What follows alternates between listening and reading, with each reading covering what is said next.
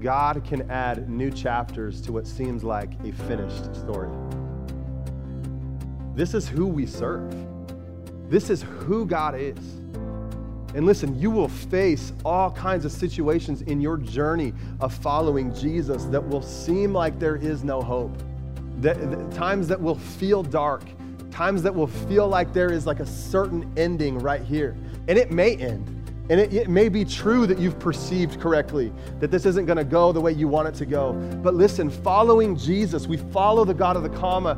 And what that means is that it's supposed to produce faith in us, belief in us, that what we see in the natural is not all that there is, and that we serve a God who loves to get the last word. God can take what seems like a period, what seems like a finished story, what seems like, I don't know if I can keep going on any longer.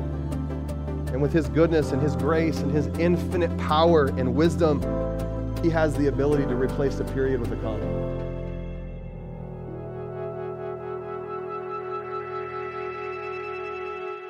comma. Hey, we start a brand new teaching series right now called God of the Comma.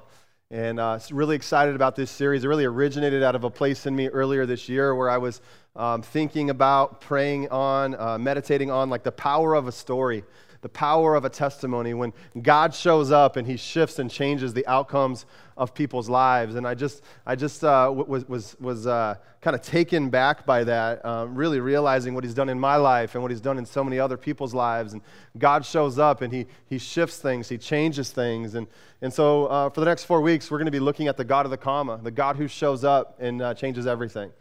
You might be familiar with the expression that we often use when we are at the end of our rope or when we are out of strength. Oftentimes we'll say we've hit a wall, right? You familiar? You ever said something like that you've hit a wall? It's a term that runners use when they can't continue running any longer, or they feel like their bodies are about to give out. Like so I've heard at least, right? That's what runners say.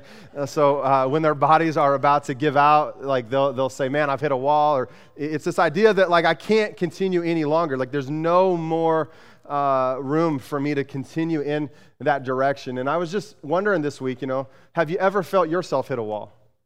You ever felt yourself hit a wall in life? Have you ever noticed that? You ever experienced that? Like times where you just were like, man, I can't continue to go any longer in this same direction. Times where you just couldn't feel or find any hope whatsoever. I'm really kind of talking about faith to a degree. Faith is really this idea of believing in something you cannot see. And faith is like one of the primary realities to following Jesus. And yet I think that a lot of us have had our own struggles with faith. Wouldn't you agree? And what I've learned about faith over the years is this idea that faith will always struggle to grow when we become convinced that what we see with our eyes is all that there is. When we become convinced that what we see in the natural or what we see in the physical is all that there is to be said on the matter, faith will always struggle to grow in that environment. But you see, like faith, like real faith, the kind of faith that pleases God, I believe is a faith that chooses to see what God sees. A faith that is determined to see what God sees, that no matter what I'm facing, no matter what I'm walking through, like in my life, honestly, you want to know one of the ways I pray? It's a very simple prayer. I'm facing something, I don't really know what to do, and I just ask the Lord, I'm like, hey, is there something else that you see here that I don't see? It's just one of those, it's a simple prayer. Part of my communicating with God, is there something here that you see that I don't see? Because I want to have his perspective. I want to have his vantage point, because that's what faith is, the kind of faith that pleases God. It's choosing to look past what I see in the natural, to see the things that God sees, to believe that he has like a different outcome in mind. He has something else up his sleeve. The reality, though, is that life is full of a bunch of abrupt and disorienting dead ends or periods or endings to stories. Maybe you can relate to that. Maybe you know what it's like. Maybe you have felt at times in your life like it's over, you're finished, there's no going on any longer. Maybe you felt like man, I'm hurt, I'm struggling. Story over. Maybe you've been sick. Maybe you got cancer at one point.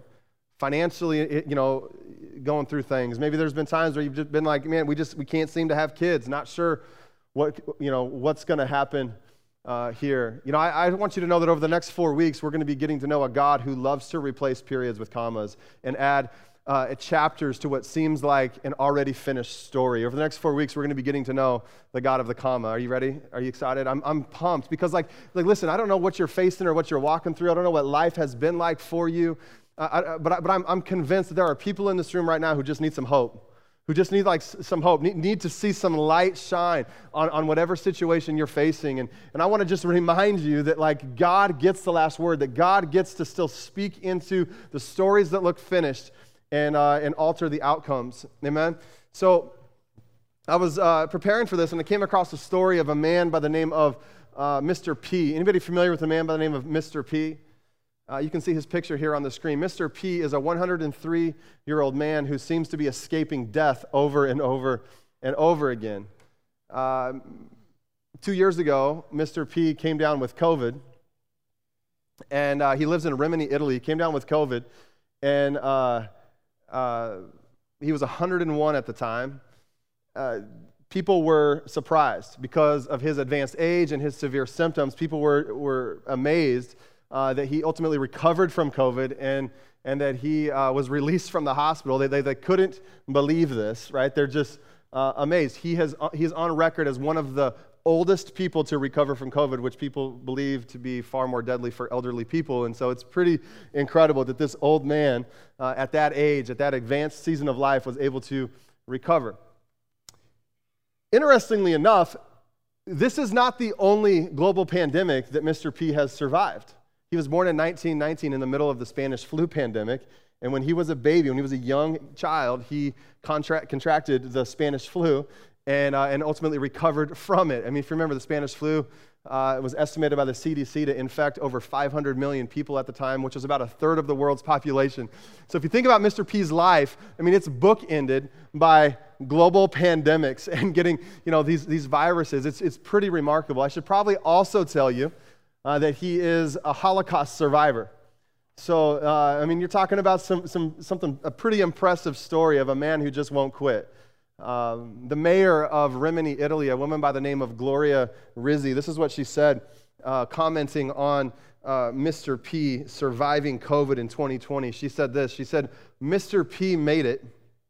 The family brought him home yesterday evening." And then she goes on to say, "It teaches us that even at 101 years, the future is not written. His truly extraordinary recovery gave hope for the future." Man, I love this quote. I love this thought here. I love what she says, that even at 101 years, the future is not written. That even though it looks inevitable or it looked bad and we all just thought, hey, it's probably going to end for Mr. P. It's just this idea, this proof that the future is not written. And I was reading about his story this week and sort of digging into the details.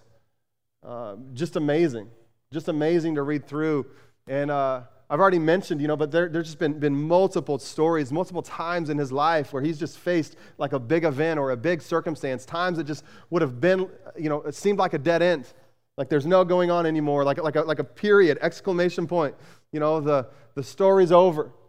Times where it felt like it would have been an ending to the story of Mr. P's life. And just amazing to read through it. And as I was thinking about his life, I started to think about our lives. I started to think about the times that we go through that just seem like there's no hope, or just seems like there's no other way or no other outcome. The times in our lives that feel like they're just going to end with that period and it's all over from there. How many of y'all know that life is full of periods and exclamation points?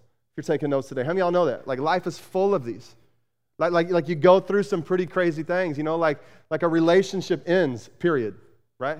Or there's a financial crisis, period, or you have a health issue, period, or you get diagnosed with some disease like cancer, period, or whatever it is. I'm broke, period. Ever felt that? Or unemployed, period, or we can't have kids, or dreams aren't going to happen, period. And this is how so many people live their life. We understand that life is full of periods and exclamation points.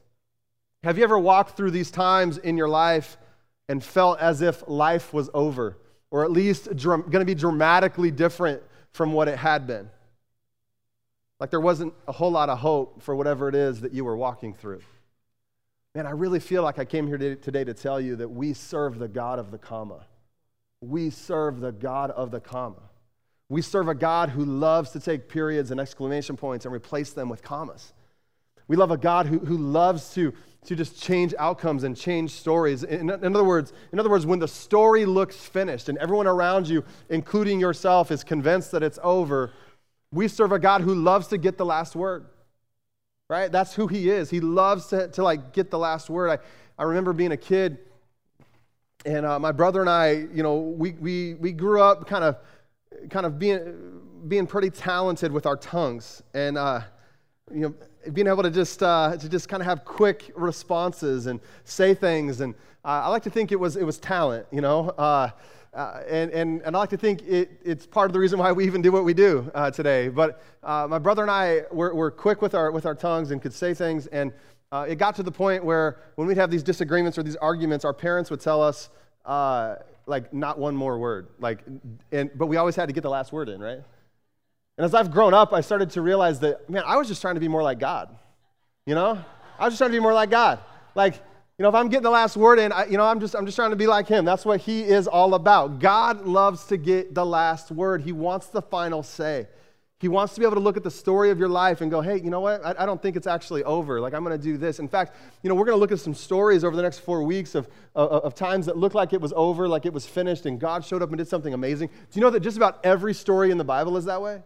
Like, almost every story that we read in the Bible is that way. Like, it looks like it's going one way, and God has something else to say on the matter. I want you to be inspired, and I want your faith to grow today and over these next several weeks to believe that what you see in the natural is not all that there is. That there is more to have faith for. There's more to believe for. I want you to live a life that you place it in God's hands and you trust him that his outcome is better than your outcome. That with him leading and guiding your life, that's the better way for it to go.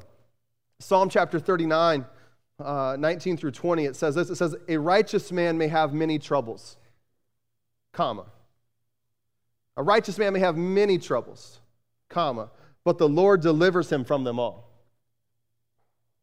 He protects all his bones, not one of them will be broken. I love the Passion Translation for this verse. It says this, even when bad things happen to the good and godly ones, comma, the Lord will save them and not let them be defeated by what they face.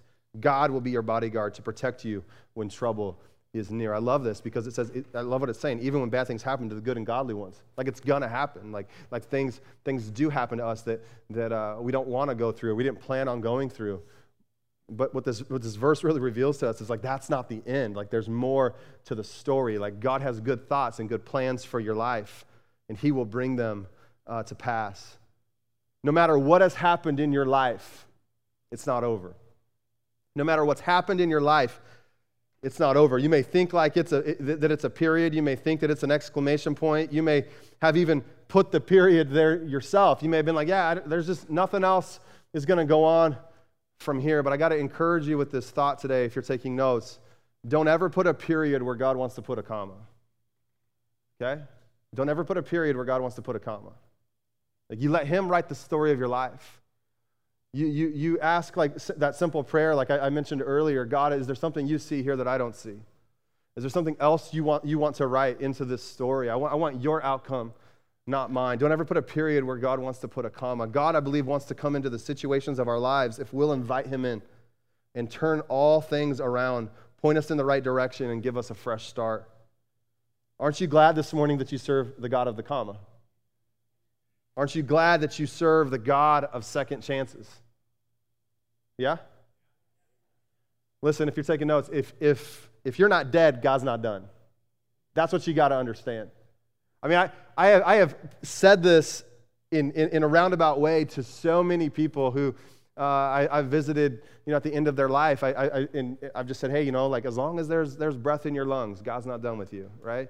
And getting close to the end, I've been able to use this encouragement to people to just let them know, hey, like God ordains, like, every day of your life. Like don't get discouraged here. Like ask him, God, like, what do you still have for me even in these last moments? I've talked like this with those who have entered into retirement, and they're trying to figure out how they're going to use their life to make a difference. And I'm just like, hey, as long as you've got breath in your lungs, like, God has purpose and plan, and he wants to use you intentionally to advance his kingdom. If you're not dead, God's not done. And in our series, God of the Comma, it's all about remembering this truth, that if you're not dead, God's not done. And over the next 4 weeks, you're going to be looking at stories from the Bible where it seemed like it was an impossible situation. Like there was no way to get through it, and then all of a sudden God steps in and he rewrites the story. How many of you are facing something right now that you'd love God to step in and rewrite the story for you? This is like who he is. It's like the track record of God throughout all of human history. He steps in and he places a comma where maybe there was once a period, and he adds chapters to what seemed like an already finished story. I want to take a look at a very famous story in the Bible this morning. I want to take a look at the story of a man by the name of Jonah. And so if you have your Bibles and you want to flip over to Jonah chapter 1, you can do that. Otherwise, you can just read the scriptures that we'll have on the screen for you today. Jonah is known for making a bad choice, right? He's really known for that. He's known for making a pretty bad choice. Any of you able to relate to that? You ever just been known for some bad choices you've made throughout your life? I want you to get refamiliarized with the story of Jonah. So Jonah chapter 1, 1 through 5. Let me read these verses to you. The word of the Lord came to Jonah, son of Amittai. Go to the great city of Nineveh and preach against it, because its wickedness has come up before me. But Jonah ran away from the Lord and headed for Tarshish. He went down to Joppa, where he found a ship bound for that port. After paying the fare, he went aboard and sailed for Tarshish to flee from the Lord. Let me pause for a second. I remember about 3.5 years ago, I was in Israel with my brother, and we were down in Joppa, which is just south of Tel Aviv. And so we went down into Joppa, and we were going around into this area down by the ports where area is where you could just imagine Jonah being. And it was just a profound moment for me as I'm realizing, there's ships and going in and going out. I'm like, man, this is like the spot in Jonah's life where like he ran from God. And I started to think of like times in my own life, times where like I have been distant and far from God, times where I've taken matters into my own hands, times where I've just been like, I don't know about this whole God thing. And it just was such a powerful moment for me to just kind of be face to face with like the backdrop and the Mediterranean Sea and realize, man, this is where Jonah decided like he was going to do things on his own. And that's what happens here in this story. He flees from the Lord. In verse 4, it says, Then the Lord sent a great wind on the sea, and such a violent storm arose that the ship threatened to break up. All the sailors were afraid, and each cried out to his own God, and they threw the cargo into the sea to lighten the ship. But Jonah had gone below deck, where he lay down and fell into a deep sleep. You ever met somebody like that can just sleep through anything? Like, is there anything more annoying? It's like, hey, do you not understand what's going on here? Could you just like wake up and pay attention? And that's what I guess Jonah was blessed with, that ability. And so you read this story, and this story is basically God telling Jonah to go to the great city, the great pagan city of Nineveh, and to preach against what is going on there. Nineveh was the capital city of the Assyrian Empire at the time, located in modern-day northern Iraq, if you have an idea of where that is on the map. And at the time, Nineveh would have been the largest city in the world. Sort of a big deal. It would have taken 3 days. Like to go to Nineveh would have been like a 3-day trip, like when you're there, just to even get through it. And so it was a massive city. Assyria was an incredibly wicked and barbaric empire stretched across the entire Middle East. And the Assyrians, they were the dominant empire, the dominant force of the day. They were the arch enemy of Israel. And so Jonah is a prophet of Israel.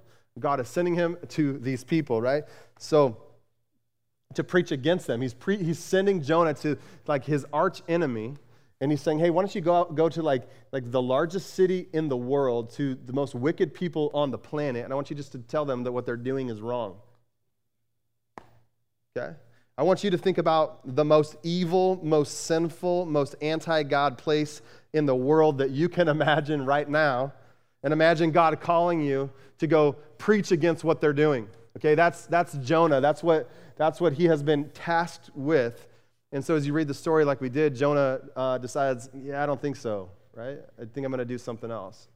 And maybe we can even relate or understand like a little bit, like even though we know it's wrong and we can read the story and kind of be like, man, what are you thinking? Like a lot of us probably can relate to that. Like we can maybe relate to like God asking or putting a demand on our life that seems a bit extreme and being like, I'm not sure I'm really wanting to do that. And so Jonah flees, he runs from God, he heads to Tarshish, which was the last city on the map in the ancient world. So it was located on the edge of like modern day Spain. So if you think of where Nineveh was in northern Iraq, and if you have an idea where Spain is, they're not close, right? So Jonah was supposed to go northeast, and instead he goes southwest. Like he is going in the complete opposite direction of where he is supposed to head. The Lord sends a storm. He intervenes in Jonah's decision here. How many of y'all know that it's never a good idea to run from the Lord? Y'all know that? How many of y'all have like personal experience with running from God? Anybody? Yeah? No? We're just one of those churches with a bunch of perfect people, okay? Y'all know, right? Y'all know. Like it's never a good idea to run from the Lord, but it's a really bad idea to run from the Lord in the exact opposite direction that he is wanting you to go. A lot of times when we run from God, we run just a little, we just kind of like a couple clicks to the left, and we're still kind of close, but we're not really following him like we should. Jonah's like, yeah, I don't think so. And he's going the exact opposite direction. And so the Lord sends a storm, and everyone on the ship is afraid of dying. As you can imagine, the ship's being blown and tossed by the wind and the waves. It looks like they are going to sink. That the passage in Scripture says that it felt like the boat was going to break apart, and they are afraid. And Jonah is fast asleep underneath in the boat. An important lesson from Jonah's life right here, if you're taking notes. The decisions you make in life will affect more people than just you. The decisions you make in life will affect more people than just you. I mean, the whole reason why they're in this mess, all these sailors, all these people aboard this ship, is because Jonah decided to run from God. The whole reason why this storm has come upon them, the whole reason why this boat is about to break apart, the whole reason why they're throwing cargo into the sea is because Jonah has decided to run from God. Listen, our decisions don't just impact us. They impact others as well, and you're probably very familiar with that. You understand how other people's decisions have affected you at times in your life. I don't think there's anything worse than when somebody's poor decision negatively affects me. It's like, man, I was just sitting here, like minding my own business. There's not a whole lot that gets under our skin more than when somebody makes a poor decision that negatively affects us, especially when they don't even realize it.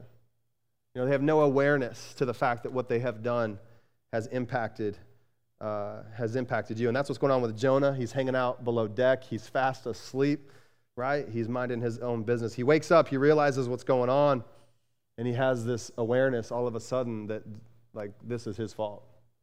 I don't know if it's the Holy Spirit that, like, just all of a sudden immediately convicted him, and he becomes aware that this isn't just any old storm. This is a storm that he's brought upon himself. You ever brought a storm upon yourself? That's what's going on with Jonah right here. And he tells them, the sailors, the people there on the ship, he tells them that the only way they're going to get through this storm is for him to get off the boat. Like, you want to live, I got to get off the boat. And so in Jonah 1:15, it says, then they took Jonah and threw him overboard, and the raging sea grew calm. I mean, I read this like multiple times, and I don't see any sailor like questioning Jonah. I don't see anyone being like no, like, well, wait a minute, like, well, that can't be possible. Like, they don't even really think about it. They're like, all right, we'll try anything. Let's throw Jonah overboard. Like, man, you gotta find better friends in your life than that, okay? Like, it makes no sense. Like, I'm going like, man, really? Like, they just are willing to throw him overboard. They're gonna try anything in the moment. So Jonah, here he is. He's in the middle of the raging sea, and I don't know, can you imagine a more certain ending to a story? Death seems pretty inevitable right here. Wouldn't you agree? Jonah has ran from God. He's refused to do what God has asked him to do. Not only is death certain here, but death seems deserved in a way, right? It's like, well, you made your bed, now you got to lie in it, Jonah. Like, look what you did, Like, That's how most of us think about life. That's how most of us think about other people and their bad decisions and bad choices. And most of us, we look at their story and we know that we serve a God of a comma. But if you've added a period to your life, most of us are like, hey, you made your own bed, And that's really what's going on here, and how we could read this story and just understand if it just ended right there. I think we could be like, all right, man, you probably shouldn't have done that. You should have just obeyed God in the first place. And Jonah, man, he has to be thinking through some things as he's in the ocean, as he's in the sea, and he is being blown and tossed. He's sinking to the bottom. There has to be some thoughts on his mind, right? I bet he probably believes that he deserves this. I bet he probably believes that he created this mess. He deserves to be in this mess.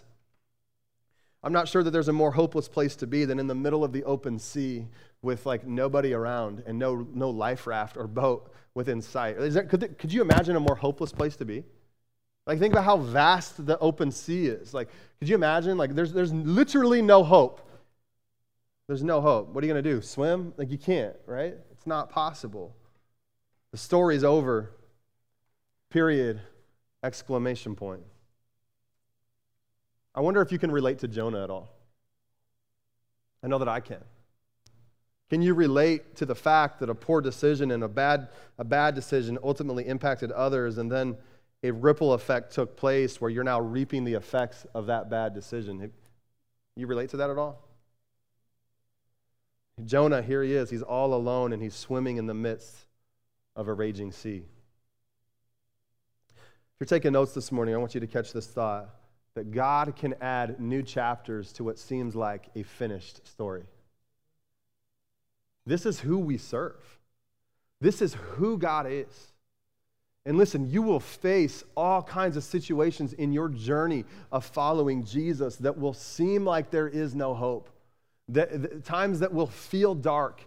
Times that will feel like there is a certain ending right here. And it may end.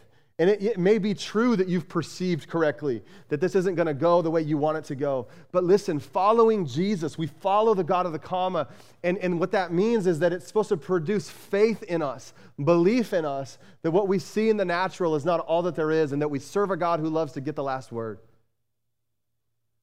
God can take what seems like a period, what seems like a finished story, what seems like, I don't know if I can keep going on any longer. And with his goodness and his grace and his infinite power and wisdom, he has the ability to replace a period with a comma. God is great at writing stories. Amen? He's great at writing stories. Jonah 1:17, so 2 verses later, it says, but the Lord, hold on, let's start that again. It says, but the Lord provided a great fish to swallow Jonah. And Jonah was inside the fish 3 days and 3 nights. That word but, that's a pretty big deal here. It's a pretty big deal here because up until now, it's period, exclamation point, end of story. Jonah's in the open sea. There's he's gotten what he deserves. Man, right? There's nothing else to be said. He's certainly going to die. Verse 17 shows us who God is. It says, but the Lord. But the Lord had something else in mind. But the Lord had something else up his sleeve. But the Lord provided a great fish to swallow Jonah. And Jonah was in the fish 3 days and 3 nights. But here is another word for comma, isn't it? That's really what that word means. It's you give some detail and you say, but, and you give the alternative. It's pretty much the same thing as a comma. It's a hold on for a minute, there's more. It's kind of like if you've gotten into any of the Marvel movies. Anybody gotten into those? I'm not going to try to pull the gospel out of Marvel this morning or anything, but you're not going to do one of those sermons. But if you've ever watched, the Marvel movies, that they have become known for the end credit scenes, right? They've added a little teaser at the end after the credits so that you stick around. So when the credits roll, you'll stay in your seat and you'll wait until the very end of the credits to watch just a little teaser of what's to come next. I mean, that's really what's happening here. Like, how many of y'all know, like, the credits on Jonah's life are rolling when he's there in the open sea, and then all of a sudden there's like this, we got a little bit more. Story's not over. Story's not over. If you're taking notes, when God shows up, it can move us from the left side to the right side of a comma. When God shows up. When God shows up. And this is what happens to Jonah. God turns a period into a comma. Listen to me. God always knows where we're at. God always knows where we are at. We are never out of his sight. And some of you here today, you might feel forgotten.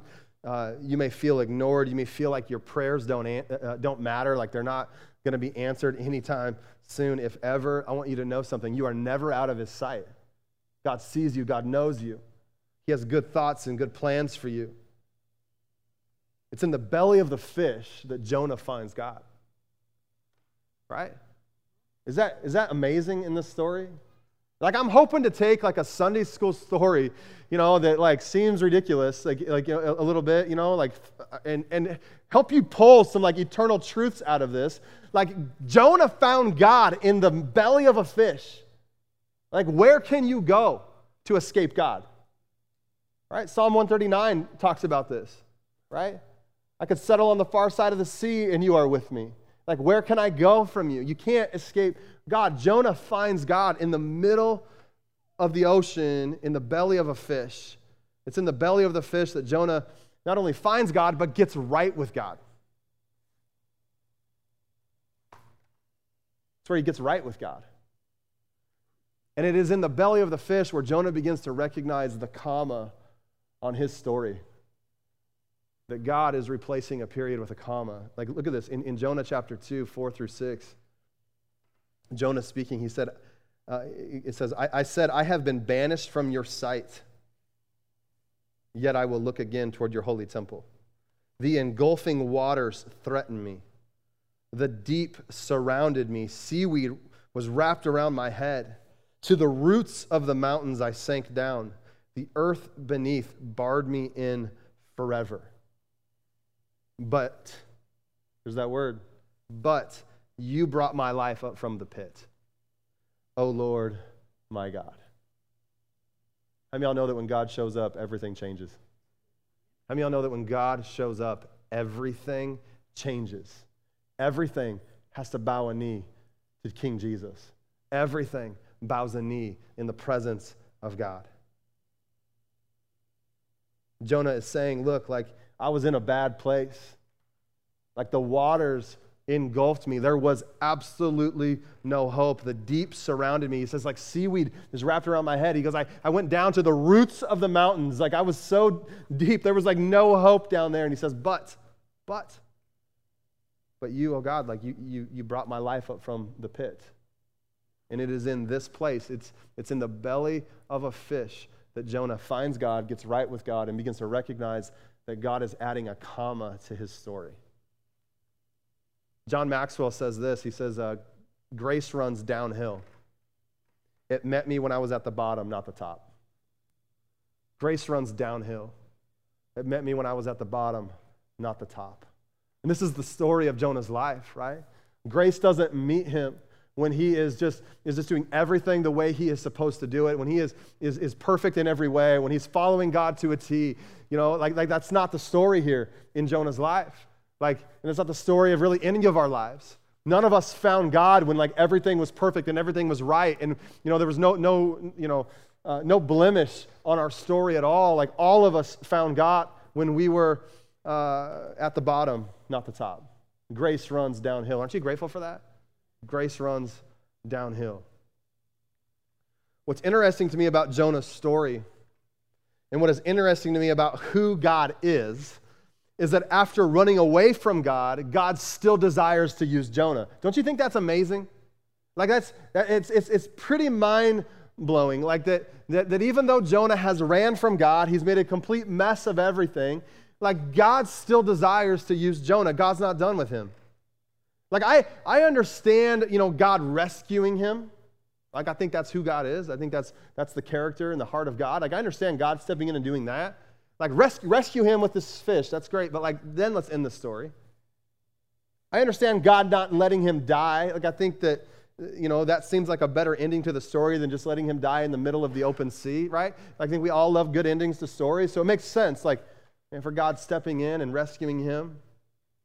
But to still want to use him? That's pretty wild. Look at this, Jonah chapter 3, 1 and 2. It says, then the word of the Lord came to Jonah a second time. Okay, so Jonah 1, right? The word of the Lord came to Jonah, and what did he do with that word? Yeah, he fled from that word. It says in chapter 3, then the word of the Lord came to Jonah a second time. Go to the great city of Nineveh and proclaim to it the message I give you. Man, I love this about God. I love this about God. I know, the vantage point that I have and the Pastor Josh has here, we've gone one-on-one with a bunch of you. We know a lot of your stories. Man, like we know like our own stories. We know like how good God is at stepping into people's lives and still using them, even though there were times in their past where they made a mess of it or made some mistakes, right? Like this room is filled with people like this. God still wants to use Jonah, and God still wants to use you. Listen, if you're taking notes, no matter how far we've ran or what we've done, God always gives us a second chance. No matter what. He always gives us a second chance. And even when most people would have been done with Jonah, God wasn't done with Jonah. God wasn't done with him, and he's not done with you either. This is the beauty of the gospel. This is like who God is. He doesn't give up on you. He continues to pursue you with like the love of a father. And you take one step towards him and he's like sprinting in your direction. Like this is who God is. And even when most people would have been done with Jonah, like I would have been, I think about, there's so many stories like this we could just like lay out in the Bible of people who just got it wrong. We could have like an entire, 12-week series talking about the Apostle Peter and like how much of a bad example he was in terms of following Jesus. Like all the things he did wrong, and yet God uses him in an incredible way as the rock that he would build his church upon. And he does. He like gets freed from all of his guilt and all of his shame, and he steps into the authority and the calling that God has on his life. He finally shows up as the man that God created and destined him to be, and he literally flips the world upside down, like unashamed of the gospel of Jesus. Like there's so many stories like that in the Bible, and there's so many stories like that in human history, like since the Bible was written, of God continuing to do things like this with people. There's stories like that here in this room. So there's a couple things I learned from Jonah's life that I want you to learn, and that is this, is that a bad choice doesn't define you. A bad choice does not define you. Listen to me, failure is a moment, it's not a person, okay? There's a lot, we live in a culture right now that wants to define people by some bad choices. Like a bad choice doesn't define you. We live in a culture right now that wants to cancel people for some bad choices. Like, listen, that's not the gospel. That's not who God is. God doesn't cancel people, okay? Failure is a moment. It's not a person. So don't let yourself be defined by some bad choices. Define yourself the way that God defines you. How does he define you? Well, one, he sees you as his son and as his daughter. And if you don't define yourself that way, if you struggle to define yourself as a child of God, man, you will struggle to really live out this Christian life the way it's meant to be lived. Like if you see yourself anything other than that, like if you can't get to the point of seeing yourself as a son or a daughter, you will always struggle. Listen to me, there's nothing my kids could do that would cause me to like not let them come back to me. Like that's the heart of a father to his kids, and that's the heart of our Heavenly Father to us. It doesn't matter what you've done. A bad choice doesn't define you. Like we're still his kids. Something my Uncle Rick used to always talk about is he'd say, remember what God remembers and let go of what God lets go of. So, right? Like if he's deleted it, like let go of it yourself. Let go of what God lets go of and remember what God remembers. The second thing about Jonah's life is this. A bad choice, not only does it not define you, it doesn't disqualify you either. Right? Man, like couldn't you imagine God being like, well, I think we need to go to like the backup prophet. Like, let's go find who's sitting on the bench and let's pull him in. Like, like clearly Jonah, like we need somebody else to come come take over for Jonah. Jonah did it again, everybody. Like, come on, that's not what happens. Like, I think this bad choice in Jonah's life, it doesn't disqualify him from like the plan that God has to use him in an incredible way. Some of you may know the story of a man by the name of John Newton. And if you know the story of John Newton, you know that John Newton was a slave trader in the 1700s, and many, many years ago, he was traveling on a boat filled with slaves across the ocean to the Caribbean islands, where he was planning to sell these slaves. And as they were crossing the Atlantic Ocean, they hit a storm that was so bad, unbelievably bad, that Newton was certain that they were all going to die. Like, it was inevitable. As he's facing death, the story goes that Newton began to reflect on his life and how he had gotten so far off track, how he had really lived a life like so far from God. So here he is, he's in the middle of the ocean, he's staring death in the face. He knows there's no like out, he's not getting out of this situation, and he just reflects on his life, the life that he has been living, a life of slave trading, a life that is so far from like how he was raised. And it's in that moment that he gives his life to Jesus. It's in that moment that he decides, like I'm going to get my life right with God. Like, I can't believe I've lived this life that I've lived, and I'm going to give my life to Jesus. And it was in that moment that John Newton began to write these famous words: "Amazing grace, how sweet the sound that saved a wretch like me. I once was lost, but now I'm found. Was blind, but now I see." It's the beautiful song that we still sing today. So the story goes is that the ship doesn't sink, obviously, because we are singing the song that was written on that ship, but the ship doesn't sink. John Newton comes home to England, and he enters into the ministry like right away. And he becomes one of the leading advocates for the abolition of slavery in England, like completely flips his life around. Look, like, I mean, like his life was over. There was like no hope. Like, God steps into the story of John Newton's life, and he shifts things. He changes things like miraculously. We either believe in a God who can do miracles or we don't.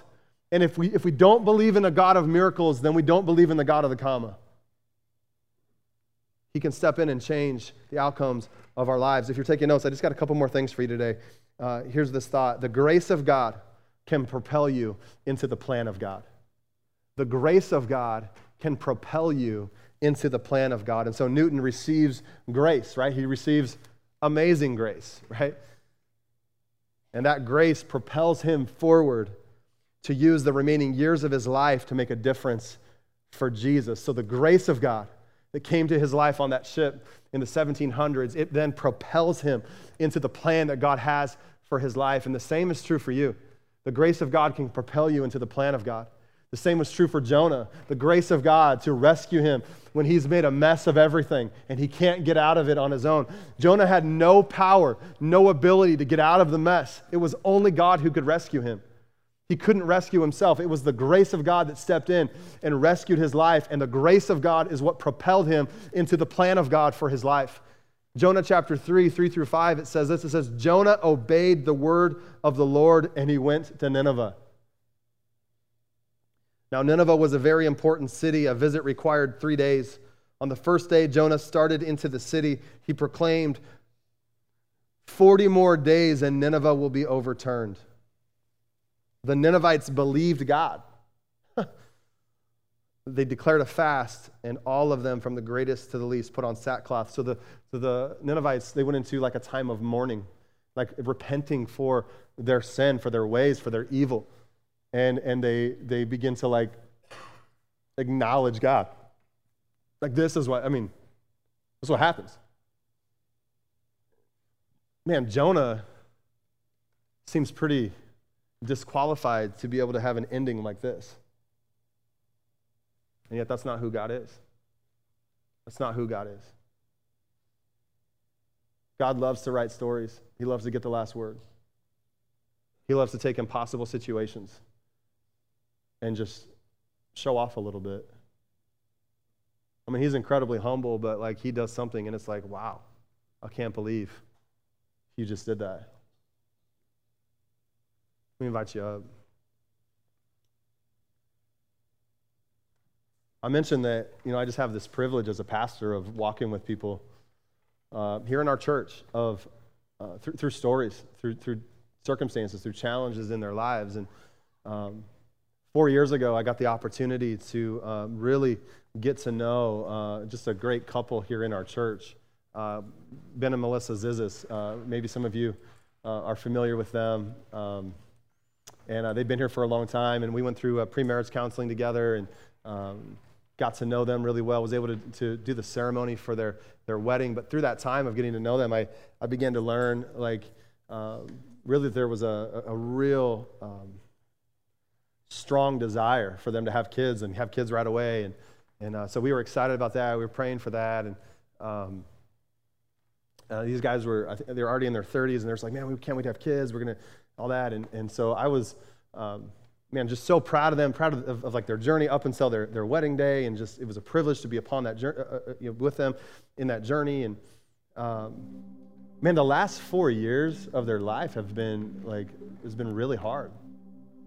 And we've met tons of times in the last 4 years. And these guys have struggled over and over and over again to have kids. And I've been with you at the bottom, I think you'd say. I've been with you at a time where there wasn't a whole lot of hope. I remember telling you guys to, if you don't have faith, hang on to my faith, or if you don't have hope, hang on to my hope. I want to still have hope, and I remember just how tough it was. I'm telling you, disappointment after disappointment after disappointment. You would be mind blown by the, if you knew the details of their story and the heartbreak and the times of getting their hopes up and then seeing their hopes crushed, and it's just wild. And the struggle with faith, struggle to see that God is good, the struggle to see how can a good and loving Father do all this, and I haven't told you this, but one of the most challenging, I think, pastoring situations for me, because I'm trying to bring hope to a situation that I can't believe. Okay, we're still doing this. There's another chapter. I'm just so desperately wanting God to do the miracle, so desperately wanting God to show up in their life. There were times where I was maybe worried about reaching the point of no return, where these guys are just I'm not sure. And I love Ben and Melissa. They're awesome people. And earlier this year, I don't know, 3-4 months ago, they reached out. It'd been a while since we'd met, and they asked if they could come in and meet up with me. And we do that from time to time, just let's check, touch base, let's just kind of get up to speed. Okay, what are the doctors saying? What's going on? All this and that. And let's pray together. And they came in and they just almost blurted out quickly that they were pregnant. And I was like, hold on, what? Are you kidding me? And because we've been down this road and there's been getting your hopes up and then getting discouraged and miscarriages and things like that. And I was like, wait, can we celebrate? Where are we at in the process? And they were over 20 weeks in, and she's very pregnant, and she's here right now, guys. She's very pregnant, and they're due just at the end of next month. And I just am so excited. This is what God does. He's the God of the comma, everybody, right? He's the God of the comma. He does this. He does this.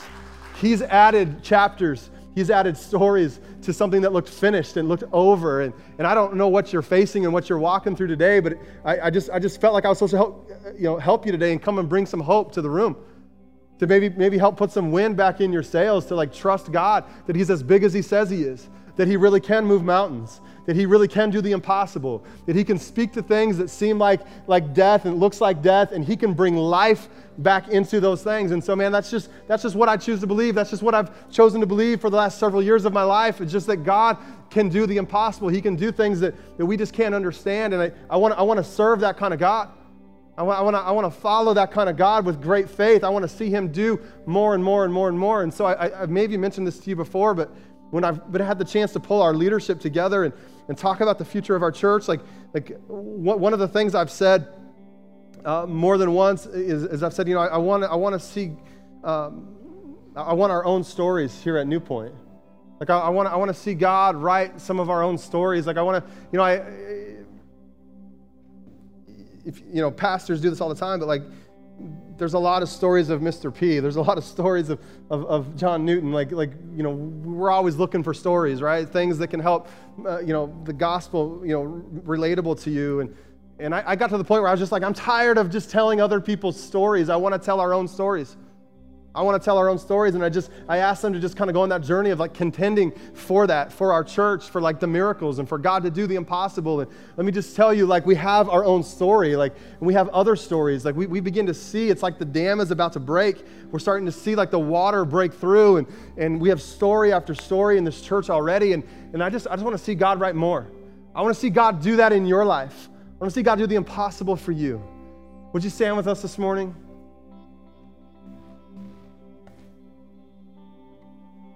Will you bow your heads for a moment? We're about to get you out of here. I just want you to bow your heads for a moment. Every head bowed in this room, eyes closed for a moment. This is just a moment that I want you to have with you and God. I don't know where you're at on your journey. I don't know, man, if Jesus is the most important thing in your life or not, and that's fine. I'm not here to judge that. I just want you to take a moment and just have a moment with God before I dismiss and before you get out of here. And if you're here today and you would just say, Pastor Jordan, I need God to replace a period with a comma in my life. I need that to happen. I need God to add some new chapters to what seems like an already finished story. Could I just see your hand in here today, every head bowed? You just need it. You need God. You need the hope. You need the wind back in your sails. You need God to do something now. Right now. I see your hands. Thank you. Thank you. I see your hand. I see your hand in the back. Anybody else? You need God to rewrite the story. Holy Spirit, I ask that you just would come right now and settle into this place. I pray that you would bring supernatural hope right now. God, that you would come and you would do what only you can do. So Lord, I pray that what seems impossible, that what seems like it's not going to happen, Lord, I thank you that we serve the God of the impossible and that we serve the God of the comma. So Lord, I pray you'd come in right now. You start to replace period after period after period with comma after comma after comma. Lord, I pray that you start to add to the story, start to add like your own spin to the ending of the story of our lives in this room. I pray hope would rise in this place. We come before you, oh God, and we surrender our lives to you in just desperation. Lord, for you to get the last word, for you to get the final say. Lord, I pray for those of us in this room who are praying and contending for a child to come back to faith. Those of us in this room who are contending for a miracle or a breakthrough in our body. God, there's those of us in this room right now, we've received even diagnosis from doctors in our body. And Lord, we come before you and ask for you to do what only you can do. There's those in this room right now, God, who I know are dealing with financial hardship and struggle. Come, oh God, and do what only you can do. Rend the heavens, oh God, and come down. Rend the heavens, oh God, and come down. In Jesus' name. Pray great faith would rise. Great faith would rise in this place.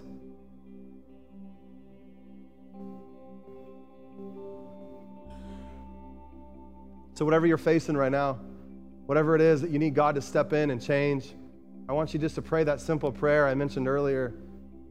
I want you just in your own words to yourself, just say, hey, God. Go ahead, you can talk to him like that. Just say, hey, God. Hey, God. Is there anything here that you see that I don't see? Just ask him. Is there something here that you see that I don't see? I want to see what you see. I want to see what you see. In Jesus' name, amen and amen.